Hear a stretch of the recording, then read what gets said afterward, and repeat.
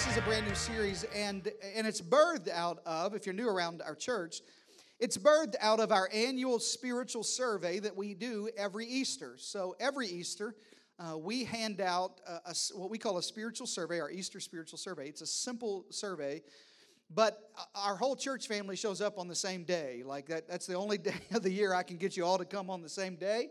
And so it's a great time for us to just make sure we have not only right information, but really that we're meeting the needs that you have. You know, one of the things I don't want to do is have a church that isn't speaking to the needs that you have as a family or as a congregation. And so we lean into that spiritual survey. And then every fall, I preach a message series around that spiritual survey. So we ask questions like, what are some topics you haven't heard a message about, or you would like to hear more messages about? What are some themes that you'd like to hear more messages about? I actually arranged my preaching calendar for 2020 around this year's spiritual survey. So we'll talk about some things like I want to hear more messages on forgiveness. We'll do a whole series on forgiveness, or I want to hear more about hope. And then the first part of that survey, we ask, what are some the biggest questions that you have, and how can we answer those questions? And then I take 4 weeks in this series, and I'll answer those questions. So if you come all 4 weeks, and I hope that you do, you'll think, man, none of these have anything to do with the other one, except for you were asking these questions. And so we're going to go to God's Word, and we called it Reply All because we're just kind of, even if you didn't ask the question, I'm sure everybody else is thinking it. And so we'll go to God's Word and say, hey, how can everybody get the answer to this question that so many people have? And Jesus would teach this way. The disciples would bring their questions to Jesus, and they would say, who's the greatest in the kingdom? And then he would teach about the kingdom of God. Or how does this work? Why didn't that devil respond to us? And he would teach about prayer and fasting. And so this was a normal part of Jesus' ministry. So every year we like to take your questions and I answer them in this series. That's what today is going to look at. And so our team sort of looked at all these questions, and this is probably one of my favorite series all year because I get to kind of see into your heart and what God's talking to you about. And we may talk about some stuff that I don't get a chance to preach about any other time of the year. And one of the biggest topics you ask about this Easter, this spiritual survey, was the question, how do I share my faith? How do I share my faith? I have people in my life that are hurting. There are people around me that I know that God's put in my path. I just don't know what to do with it. I don't feel qualified. I don't feel capable. I don't know how to share my faith adequately. I don't even know what that means, or like testifying or I grew up in kind of I grew up Pentecostal. I don't want to sugarcoat it anymore for you. So we used to have testimony service. Anybody know where I'm at on that? Thank God we don't do that anymore.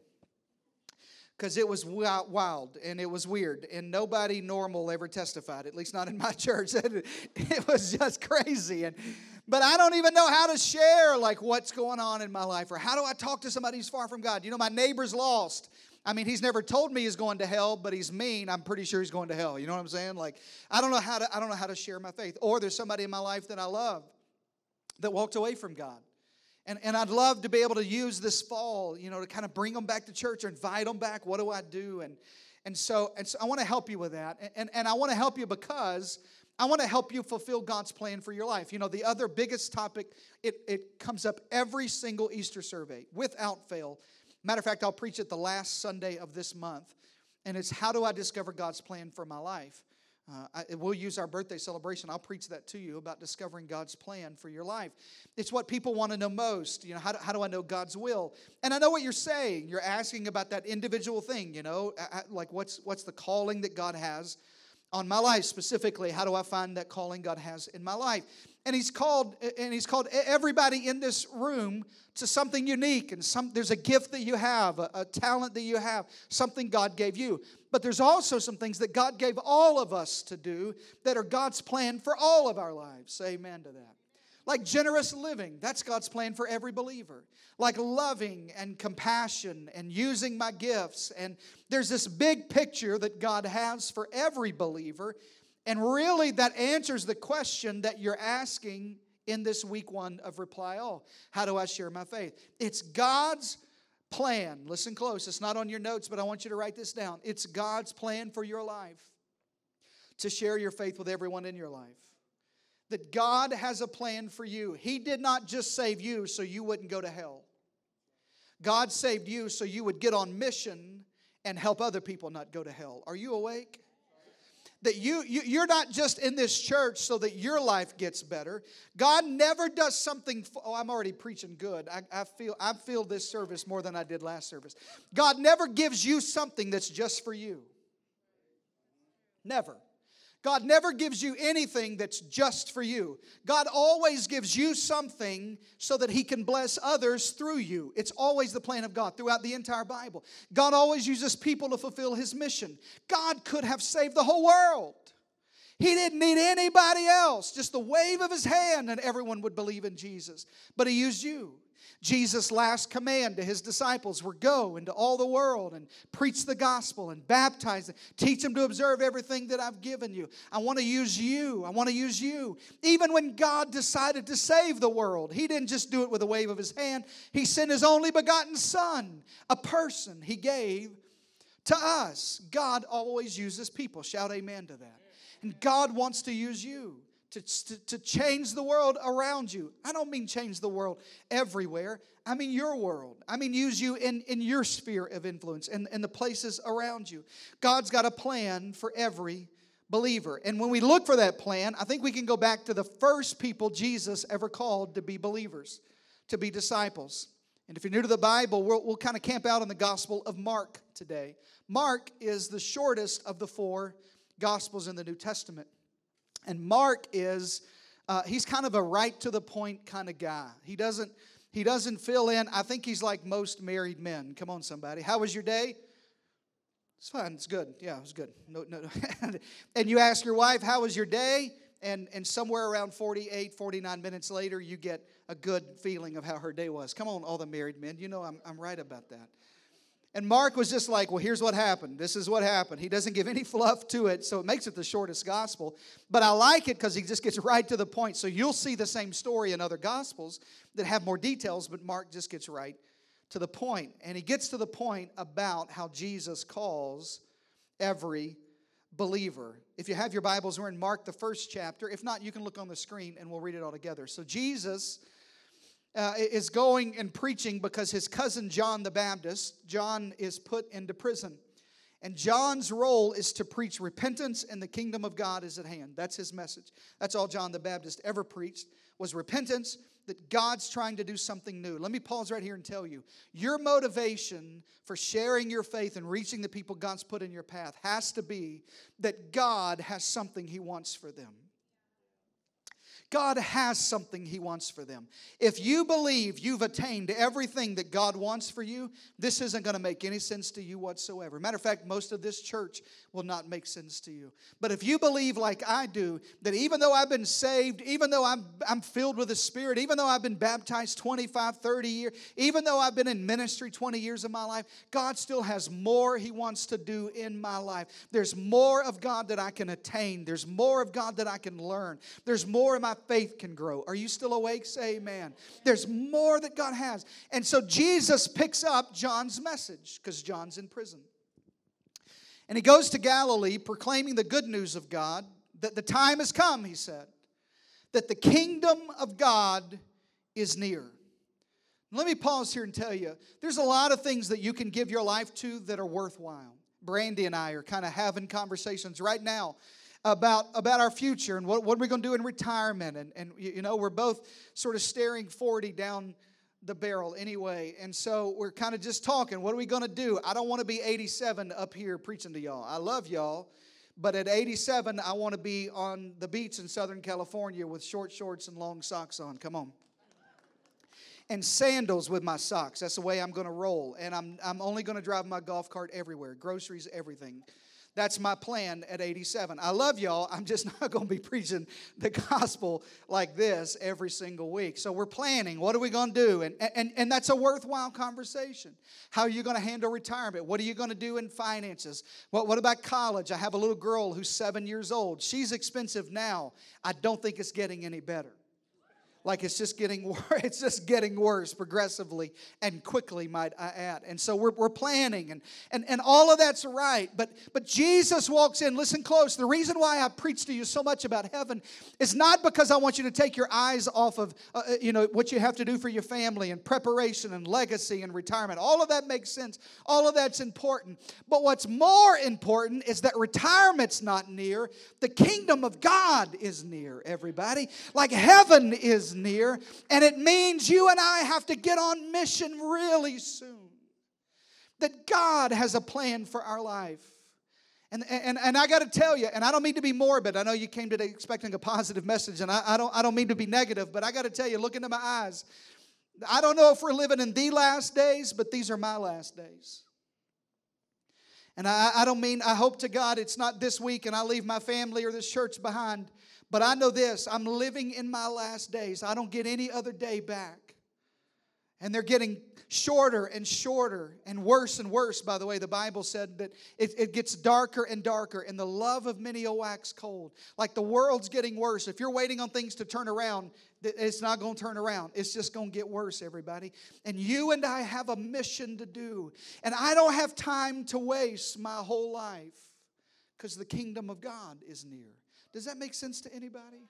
And so Jesus is preaching this message about eternity. Hey, make sure your eyes are on heaven and not just on earth. Hey, make sure your eyes are on what I'm doing that lasts. He would say things like, lay up for yourself treasures in heaven. I want you to have a good 401k, but I really want to make sure that you're investing in eternity. Hey, I want to make sure your kids are cared for here. God forbid you leave them too soon, but I really want you to leave a legacy of faith and raise your kids to love God and know God and find their purpose in their life and live a life of difference making. I want you to live for eternity and not just for what's temporary. The kingdom of God is near. And so in light of that, repent of having so much focus on what's temporary and believe the good news. And Jesus walked, next slide, beside the Sea of Galilee, and he saw Simon, who would be Peter, by the way. He saw Simon Peter, and he saw Simon's brother Andrew, and they were casting a net into the lake of the Sea of Galilee. They're fishing there. Mark just gets right to the point. And he says they were fishermen. I think that's so funny how he decides to, just in case you didn't catch the story, that's why they were casting their nets. Anyway, they were fishermen. So he says, come, follow me. Right to the point. Come, follow me. Jesus just walks up, come, follow me. And this is a conjunction that means I wasn't finished with my call to you. Come, follow me, and I'll make you fishers of men. Like I got some immediately while you're making the decision to follow me, know that I've got a mission for you. While you're deciding whether or not to give your whole life to me, know that I've got a plan for you before you ever say yes. Let me pause here and look you in the eye and tell you, God has a plan for you before you ever say yes to the plan of God. God has a purpose for you. You're not an accident. I don't care what your mama told you.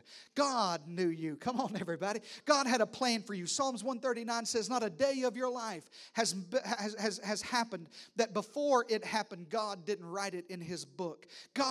He formed you in your mother's womb, and He knew you and called you and set you apart and gave you a plan. I've got something for you to do. So follow me, but know there's a plan for you. And if your Christianity doesn't include a mission, it's not Bible Christianity. If your Christianity is just about saving you, it's not Bible Christianity. But when you follow Jesus, you get the purpose of Jesus, the plan of Jesus, the call of Jesus. I got a mission to do with my life. Shout amen to that, everybody. Y'all got to calm down. Some of you are a little too well. No, I'm kidding. It's me. And so at once, they left their nets and followed Him. At once. Like, they didn't, again, Mark just says, I don't even know where we're going. I'm just going to follow. And he'd gone a little bit further, walks around the shore of the Sea of Galilee and says the same thing to other brothers.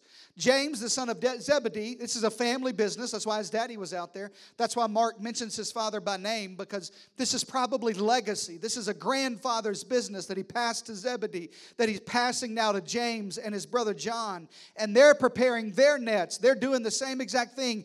And without delay, there we go again. He calls them, and they left their father in the boat. That's probably my favorite part of this whole story. They just walk away from their father in the boat like, Dad, wrap this up if you don't mind. We're going to go. And they left him with all the hired men, and they followed him. And they followed him. Here's what I got to get you to catch. The first 4 disciples Jesus called. These are his first 4 disciples as he begins his public ministry. This is the first thing we see Jesus do. He is tempted in the wilderness. John's put in prison. Jesus immediately steps in to begin to preach the same gospel that repent, the kingdom of God is at hand. And he calls Simon, Andrew, James, and John. And he doesn't call them to what I would call them to. If I was building, William, if I was building a ministry team, I got to be honest with you, my first thing would not be, I will make you fishers of men. If I was building a new board of disciples, my first thing would not be, hey, guys, I want you to know, I know you're fishermen now, but I'm going to let you fish for men. Like I got a mission for you to do to reach other people. I would say things like this: follow me and I'll make you men of integrity. Follow me and I'll make you men who are better husbands. Follow me and I'll make you get your money right. Follow me and you'll be a better daddy. You'll be a better mom. You'll be a better parent. You'll be a better boss. You'll be more compassionate. You'll have more character. If I was building the first ministry team, I would have wanted all of that stuff first. But watch this, listen close. God is more interested in your mission first than He is you getting anything else together in your life. Before God does anything else in you, God wants to do something through you. God has a plan to reach the world. And that plan, I don't have time. I'll work on your integrity. I'll work on your character. We got 3.5 years together. We'll be in a small group together for 3.5 years. By the way, if Jesus needed a small group, you need a small group. So he said, we'll be in the same small group for 3.5 years. Well, I'll work on your parenthood. I'll work on you being a better husband. I'll get your character together. We'll work on how you handle money. But the first thing I want you to do is get your eyes on the mission that you have. And if you're going to follow me, you've got a mission. Write this in your notes, because to follow is to fish. You can't separate out following Jesus with, I just don't talk to people good. You can't separate out, well, I'm a follower of Jesus, but I've never reached for anybody lost. No. If you're going to follow Jesus fully, you're going to fish for other people. And I got to answer this question, how do I share my faith to you? By first giving you how important this mission is. I got to convince you today, it's your responsibility. God's plan A to reach the world is you, and there is no plan B.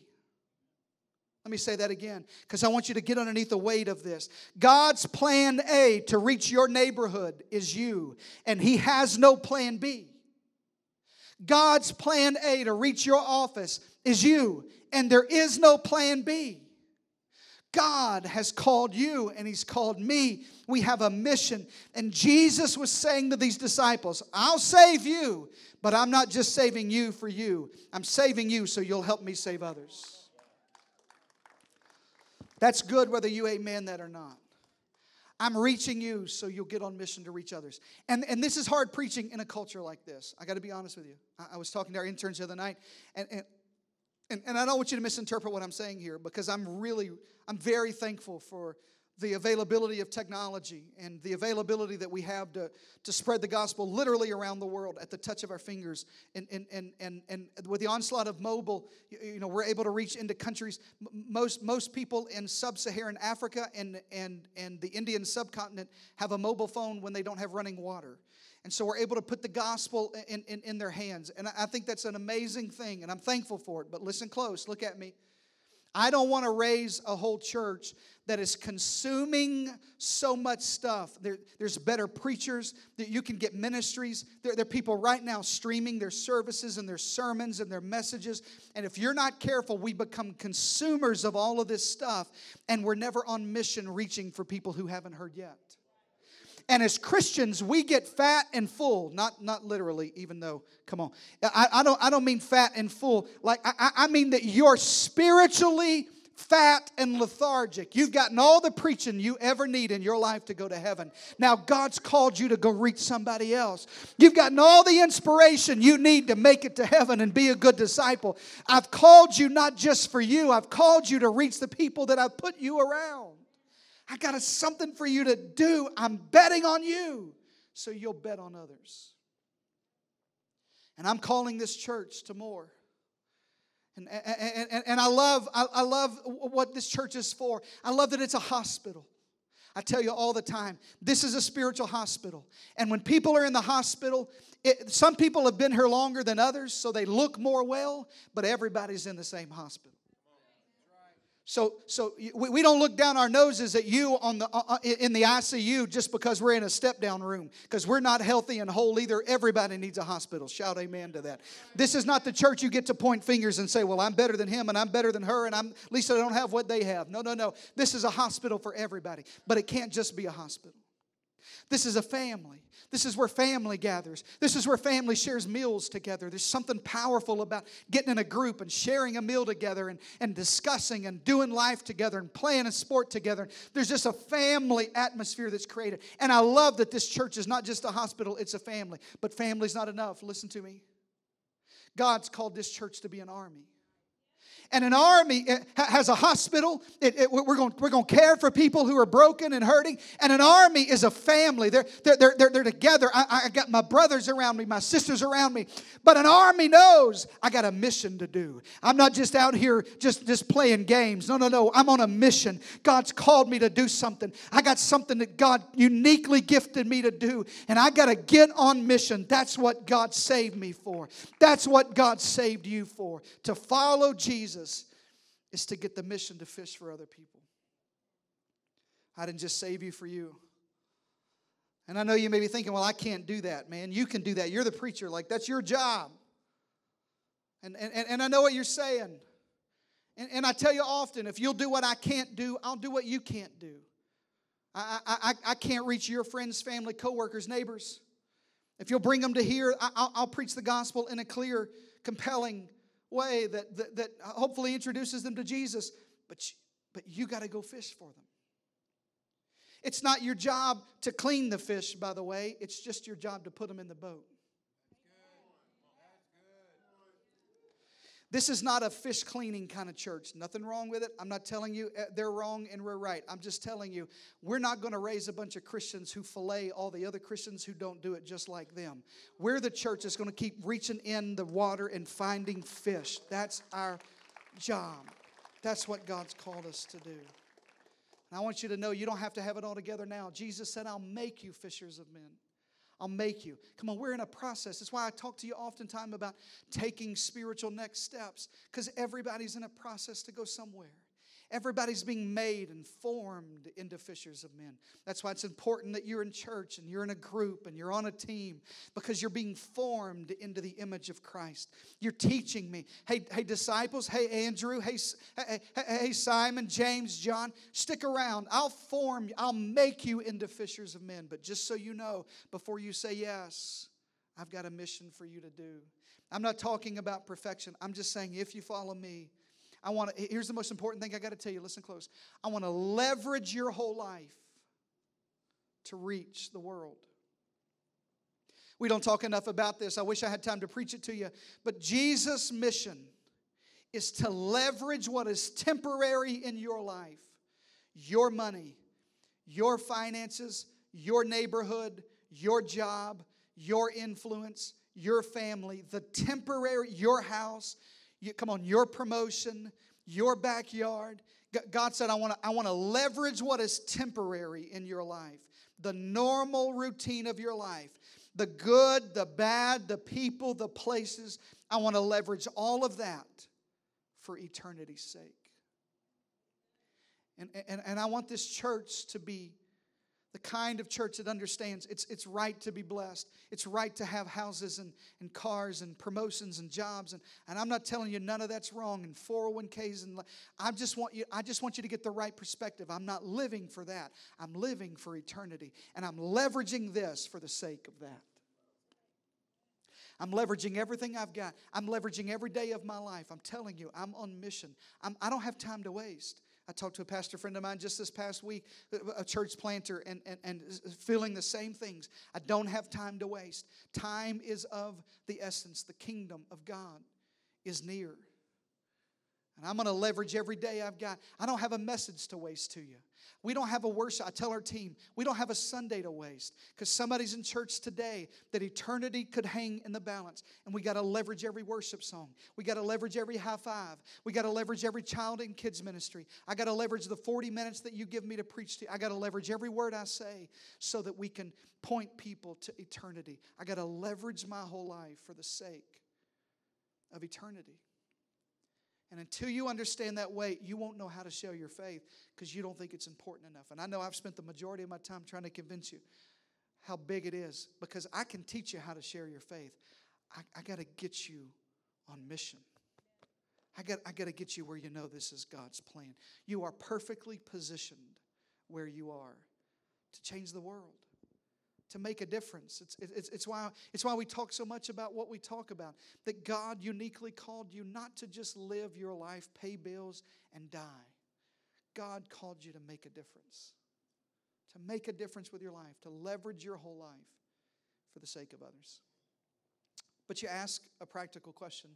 So let me give you some practical application. Is that okay, everybody? Let me give you some practical application as we wrap up this message. And I know you're thinking, you got to do it quick. So here's what I know. I know that people come to God for a variety of reasons. I've been in ministry long enough to know that you're here for a variety of reasons. Because somebody invited you, because your wife just nags you all the time about coming, because a friend comes to church here, because you're in a need today. I know some people serve God just because they don't want to go to hell. And I got to be honest with you, that's a decent motivator. Come on, everybody. Like that, it's fire insurance. Ain't nothing wrong with that, everybody. Like heaven or hell, give me that one. You know what I mean? But here's what I do know after 20 years in vocational ministry. I know that if the only reason you serve God is so you won't go to hell, it's not enough to last when you go through hell on earth.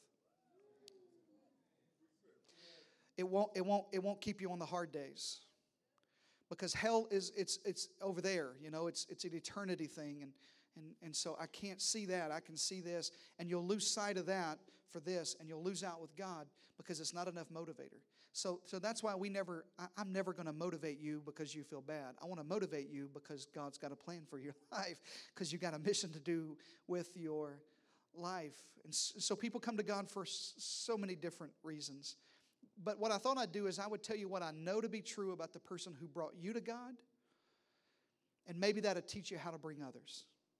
So what I know about somebody who reached you, who shared their faith with you, who brought you to church for the first time, who introduced you to Jesus for the first time. There's three things I think are universal, and it's probably true of you, and I think it'll give you some application about how to share your faith. It'll answer your question, how do I share my faith? Are you ready for that? Say amen. Here's the first one. Write this down in your notes. You probably already had heard the message. So here's what I know about you, and if it's true about you, it's probably true about the people you're talking to. You've probably already heard about Jesus. Now, why would I bring that up? But first of all, it's rare that I meet heathens. Come on, somebody. Like when we take mission trips to Rwanda and to Nicaragua and to North Korea, and when you go to places maybe the gospel has never been preached in the name of Jesus, that's a different story. But I'm talking about people in your life. There's probably few people who've never heard. They already know that Jesus died for their sins. Now listen, here's why I got to tell you this. Because the number one reason why people don't share their faith is because they're scared that people are going to ask them questions that they don't have answers to. Well, guess what? People don't really have answers either. And you don't have answers. So we're all kind of in the same boat. You know what I mean? Like, but people who are, listen, People who are drowning don't care about the Greek definition of life raft. They just need a life raft. I've never met someone who's hurting who wants me to give them the Greek way or to interpret how the Logos was in the mind of God, but then He became God. John 1 said, we beheld His glory, but no one's ever seen the Pastor, what does that mean? Nobody who's really hurting and drowning has that question. So you're bogged down with, well, I don't know. What if they ask me? They're not going to ask you about that. You know what they're going to ask you? I'm struggling in my marriage, and I see that God healed your marriage. Do you think He could heal ours? They just want to know about joy. They got the same questions you've got. How do I sleep at night? How do I have joy on the hardest days of my life? How do I build love in my children and compassion for my spouse? How do I define purpose for my life? What does success really look like? They've already heard about Jesus. They want to know what Jesus has done for you. They don't need you to be a preacher. I'll do that. I'll tell them about how Jesus died for their sins. What you need to tell them about is how Jesus changed you. How He gave you joy when you didn't have any joy. How he changed everything in your life. How when you were an addict and had nobody and nothing, how God delivered you and pulled you out of all of that and set you in stability. How when you were on your way to divorce, how God fixed your marriage and healed you. How when you got a bad report from the doctor, God healed you of diabetes or cancer. They don't really care about Greek and Hebrew. They care about what He did for you. That's what people want to know. So don't get bogged down in the message. Get super intentional about what He's done for you. They've probably already heard the message. And listen, in light of that, it was more than, here's the number 2, it was more than the message that reached you. It had a lot to do with the messenger. It was more than the message, it had to do with the messenger. In other words, your life matters, everybody. Let me just pause here and tell you, how you live your life matters. What you say matters. People don't really care how much you know until they know how much you care. It matters. So look into my eyes. Be nice. That's deep, isn't it? I know, that's super deep. Just be nice. Just be kind. Don't cut people off and flip them off, especially if you have a City Hills car decal. Please, I beg you not to do that. Don't cuss on Facebook. Well, that's probably half of us. Not because I care and I'm the sheriff, not because you're going to go to hell, but because there's people in your world who want to know, is this guy for real? Does he really believe what he says he does? Is it really joy that he's got? Or is this all fake? No. This isn't fake. This is real. God's really changed my life. He's transformed me. And the message is not as important as the messenger is. Your life matters. Be likable. Practice smiling. I'm begging this church. Practice smiling. Some of you will pull muscles in your jaw because it's not used to doing it. Be full of joy. I've preached it to you all year. I'm going to preach it probably all of next year. Be full of joy. Have joy no matter what. Have joy in every circumstance. I have met Christians that if that's Christianity, I don't want none of that. I'd rather risk hell than I would be like you. I'm being honest with you.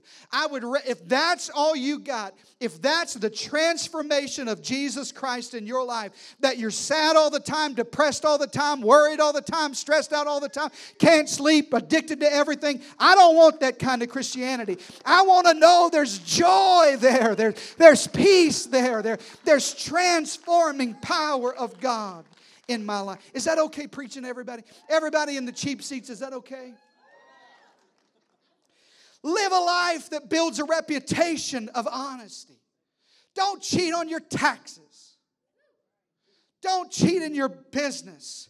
Tell the truth. Be people of peace. Be sincere. Care for people. Build a life of character. And listen what will happen. Over time, you will build a reputation where you stand out in the crowd. And when the most hurting people in your life look for answers, they're going to see you. It happened to Brandy and I just a couple of weeks ago. I don't think, a lot of people in my neighborhood come to church here, but I don't think these particular people do yet. So I can tell the story till they come. My kids, I have a 7-year-old and a 4-year-old. They were playing in our garage, and Brandy has some craft paint. She's a crafty kind of gal. And they got that craft paint out, and they spilled it on the sidewalk in front of a neighbor's house. And we didn't know it. And so the day had passed by, and we have an HOA Facebook group, which is such a blessing.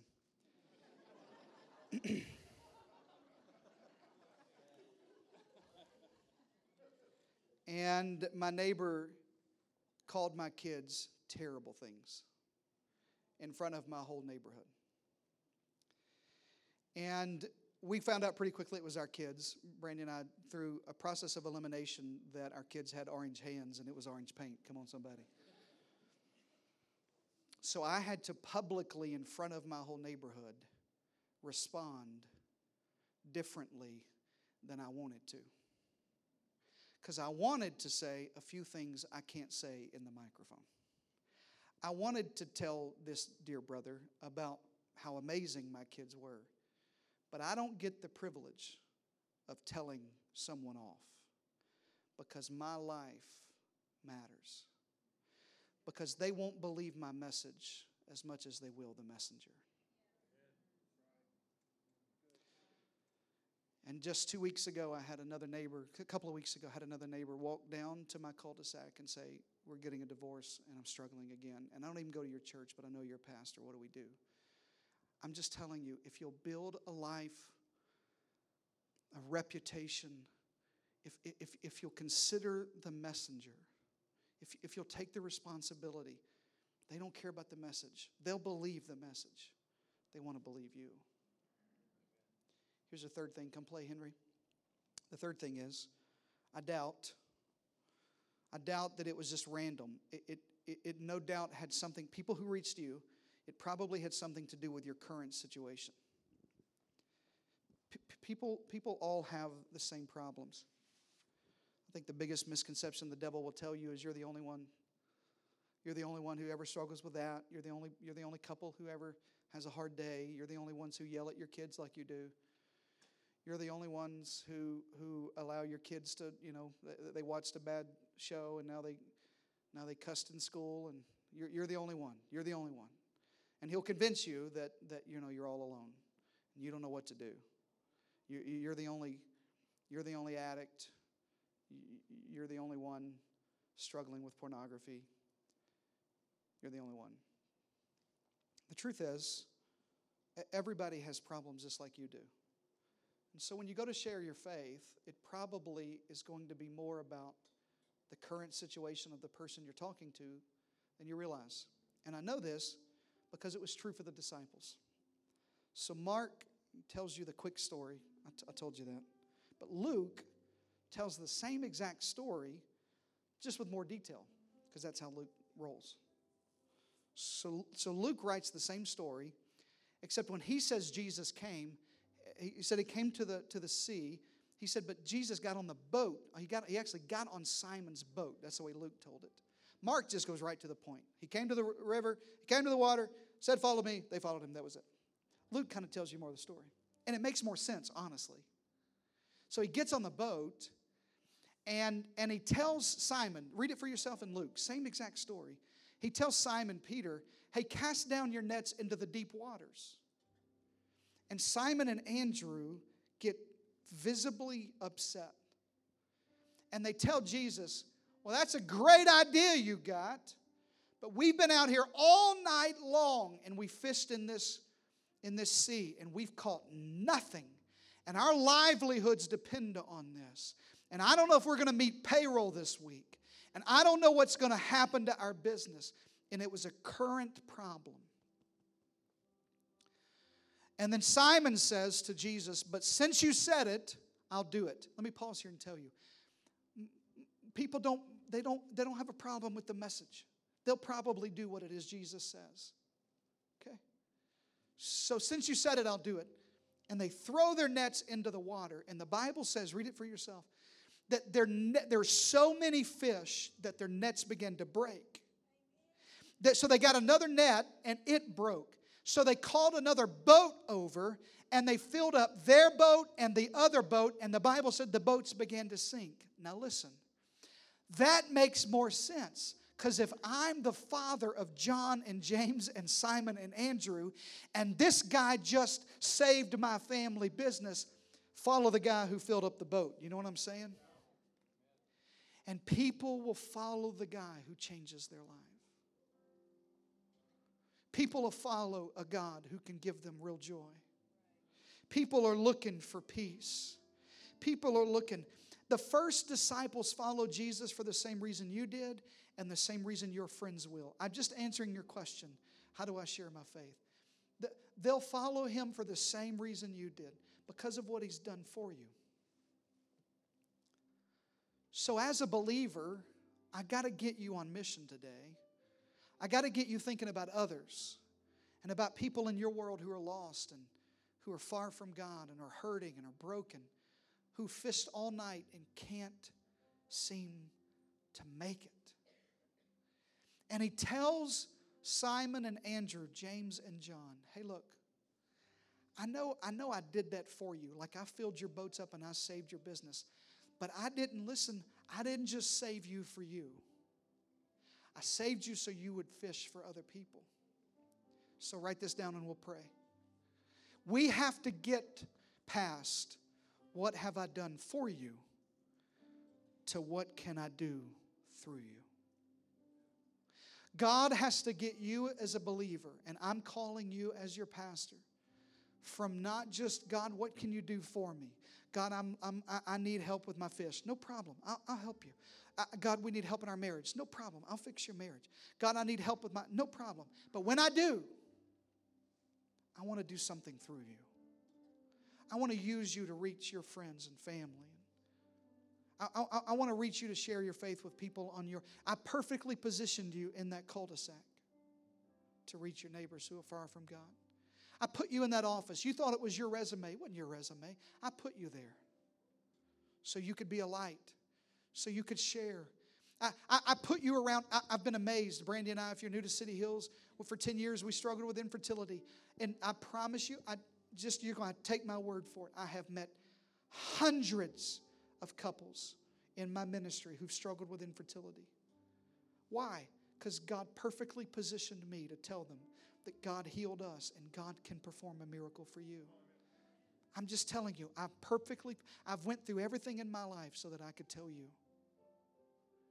God put you right where you are. And on this first week of Reply All, you ask, how do I share my faith? You see what God could do through you. See what God could do through you. Bow your heads, let's pray. Father, I thank you for your presence that's been in church all day today, really. I thank you for people who are feeling the weight. Whoever asked the question, so many people did. Dozens and dozens of people asked, how do I even share my faith? What do I even say? I hope today helped, and I hope I gave them some practical steps. But really what I want you to do, God, is talk to them about the mission you have for them. That followers are fishermen. That people that follow Jesus are constantly fishing. God, make them keenly aware of the mission you have for them. Make them keenly aware of the plan you've got in their life. God, open their eyes this week in the office, this week around school. Open their eyes that, God, you didn't just save them for them. No. You saved them for a purpose. You got something for them to do. God, I thank you for everything you've done for me. But I'm mature enough now, I want to see what you could do through me. I thank you for all the stuff you do for me, all the messages I've heard, all the inspiration I've got, being in God's presence. I thank you for that. But I want to know what you could do with me. How could you change the world through Brandy and Mitch and Hazel and Henry? How could you change the world through us?